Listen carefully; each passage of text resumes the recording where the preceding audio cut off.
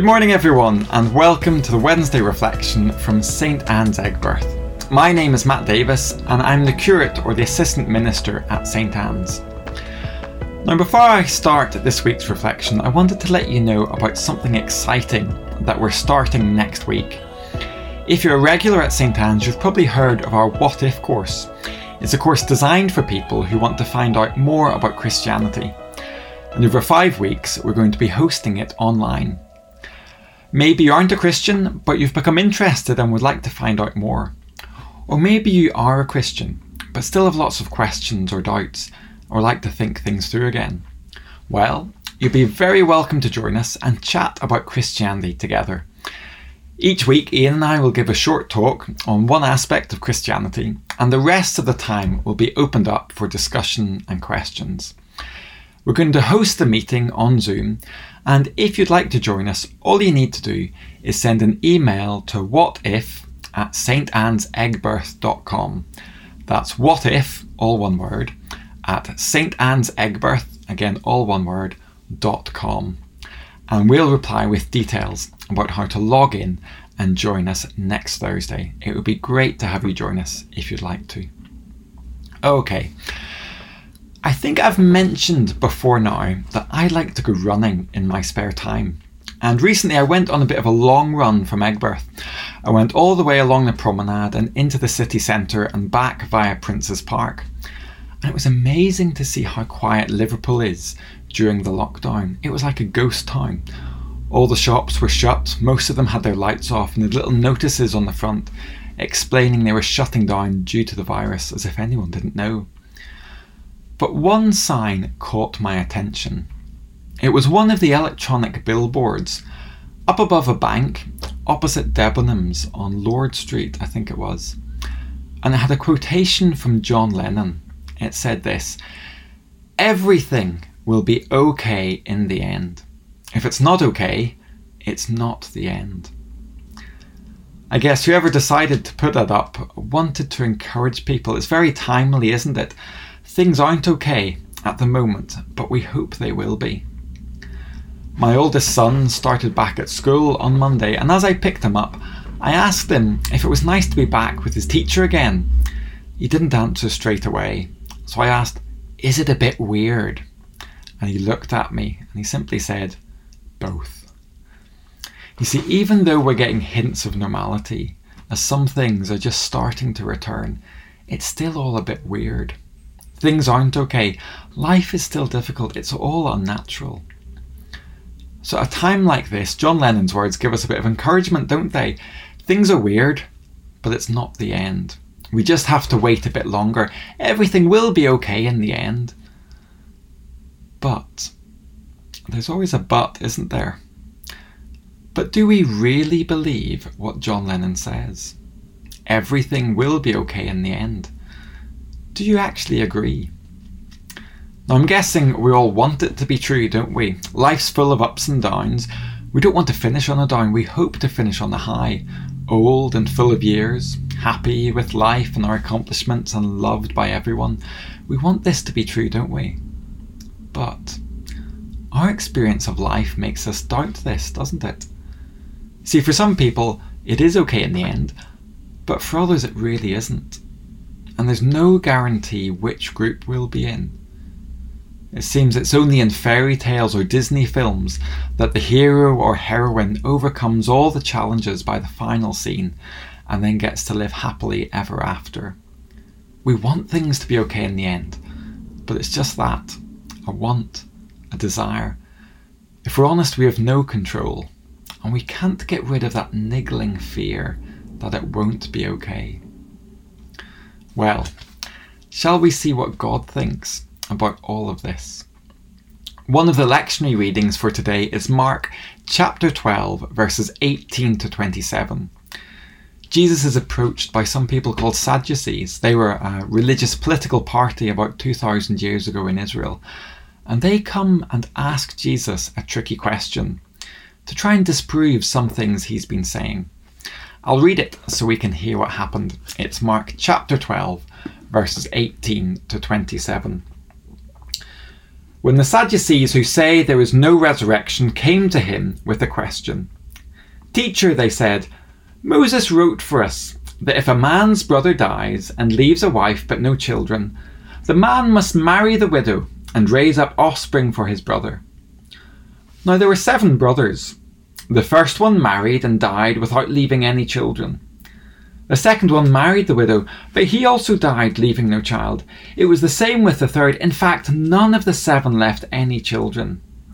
Last of all, the woman died too. At the resurrection, whose wife will she be, since there were 7 married to her?" Jesus replied, "Are you not in error because you do not know the Scriptures or the power of God? When the dead rise, they will neither marry nor be given in marriage. They will be like the angels in heaven. Now about the dead rising, have you not read in the book of Moses, in the account of the burning bush, how God said to him, 'I am the God of Abraham, the God of Isaac, and the God of Jacob'? He is not the God of the dead, but of the living. You are badly mistaken." Okay, so there was quite a lot in that passage, wasn't there? First of all, we met the Sadducees, who obviously don't believe in the resurrection. For them, it's just you die, and that's it, the end. In fact, they only read the first 5 books of the Bible, that's known as the Torah, and in that there's no real mention of life after death, so they refuse to believe in it. And they get the idea that Jesus somehow does believe in life after death, so they come to show him that he's wrong. And they have a really clever reason for why life after death makes no sense. You see, in the Old Testament law, there was a law for anyone who died without producing an heir. You see, there was a problem for someone, a man who died without children. His name and his memory would be lost, and there'd be no one to pass his inheritance on to. So an unmarried brother would marry the widow, and that would continue the line and protect the inheritance. So the Sadducees got thinking. They realised that this would cause problems for any life after death. If all 3 were resurrected, the woman, her first husband, and the second husband, they'd all be married, wouldn't they? She'd have 2 husbands, and this was obviously wrong. So they come to Jesus, and just to increase the absurdity factor, they think up a poor woman who had to marry 7 brothers. And obviously this is ridiculous. There can't possibly be any life after death. Now, have you ever been in a disagreement with someone and you've had the chance to pre-plan what you're going to say? You're itching for the opportunity to deliver the world's best ever put down or comeback, the kind of thing you usually get to think of after a disagreement. But this time, you get to say it, and you pull it off perfectly. It really takes the wind out of their sails, it knocks them down a peg or 2, and it puts them firmly in their place. Well, that's how the Sadducees were feeling.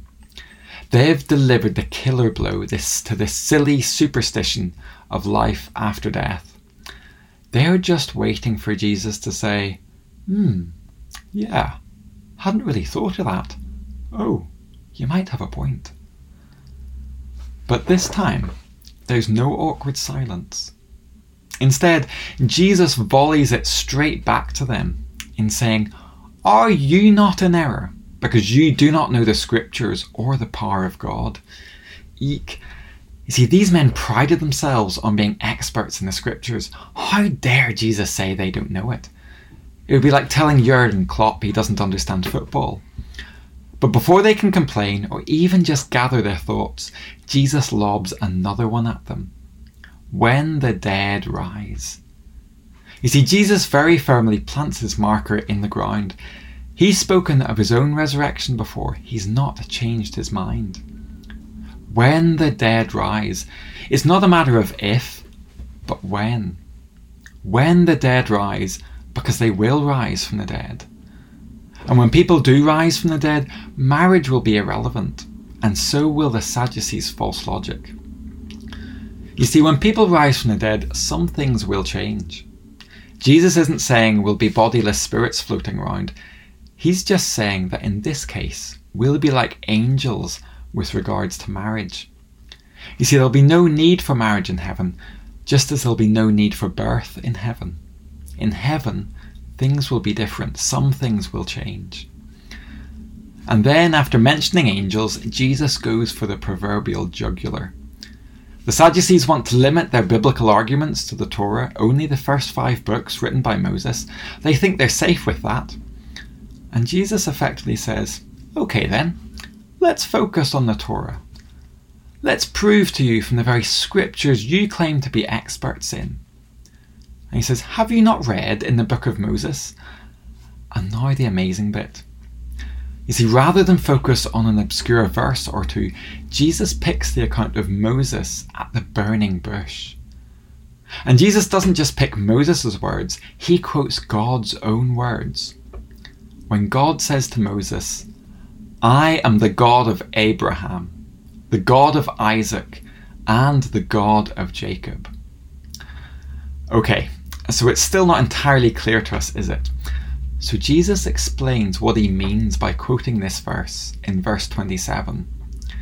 God is not the God of the dead, but of the living. You are badly mistaken.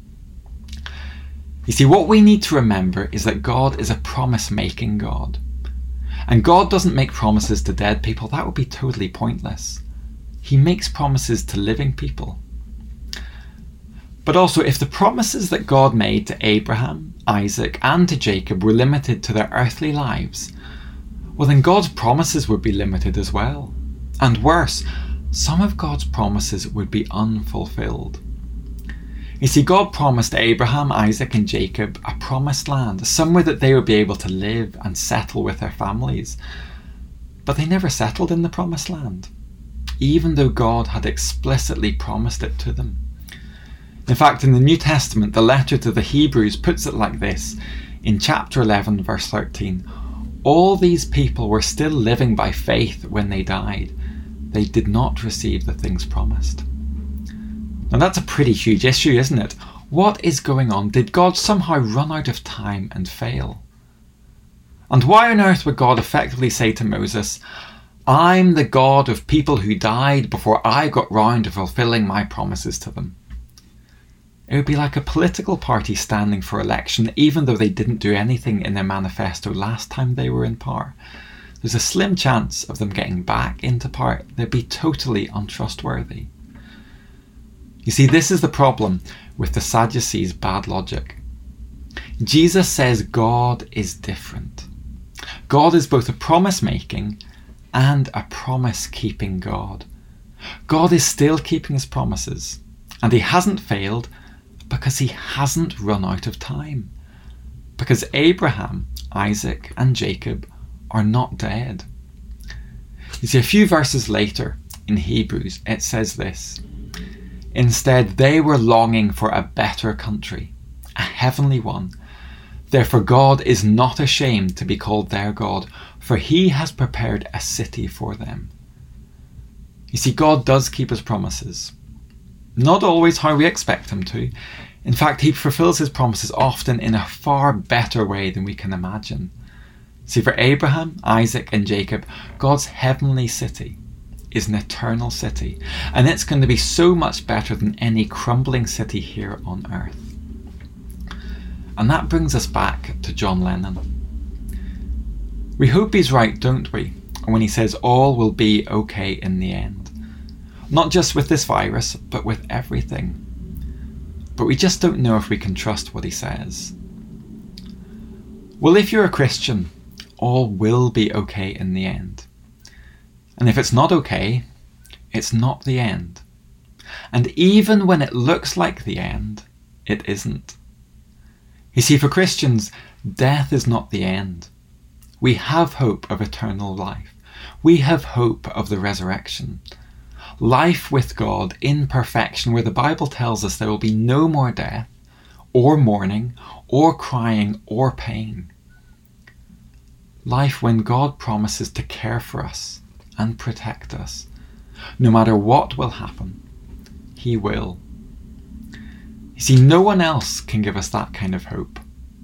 Death gets in the way of everyone else's promises, but not God. See, true hope is only found in Christianity. God always keeps his promises. And if it ever looks like he hasn't, well, it's not the end. And death certainly isn't the end when God's around. Let's pray. Heavenly Father, we thank you for this passage. We thank you, Lord, how Jesus shows us that there's so much more in your word than we often take, than we often read at face value. We thank you, Father, that the promise of eternal life is right back there at the start and all the way through to the end as well. Father, we thank you that your promises are sure, that your promises do not come to an end until you have fulfilled them. We thank you, Father, that just as you make promises, so you keep them. And Father, that you promised to give all of us who trust in your Son, Jesus Christ, a wonderful future with you in heaven, where there will be no more death, or mourning, or crying, or pain. Father, we know at this time there are many things on our minds, and Father, indeed, throughout life there are things we are worried about and concerned about, things that aren't okay.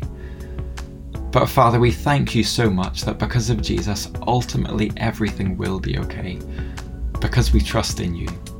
So Father, we thank you for that. In Jesus' name, Amen. Well, that's the end of our reflection for this week. It's been great to be able to share this word of God with you. Hopefully, you'll have a great week, and it'll be lovely to see you again on Sunday. So until then, God bless and take care. Bye-bye.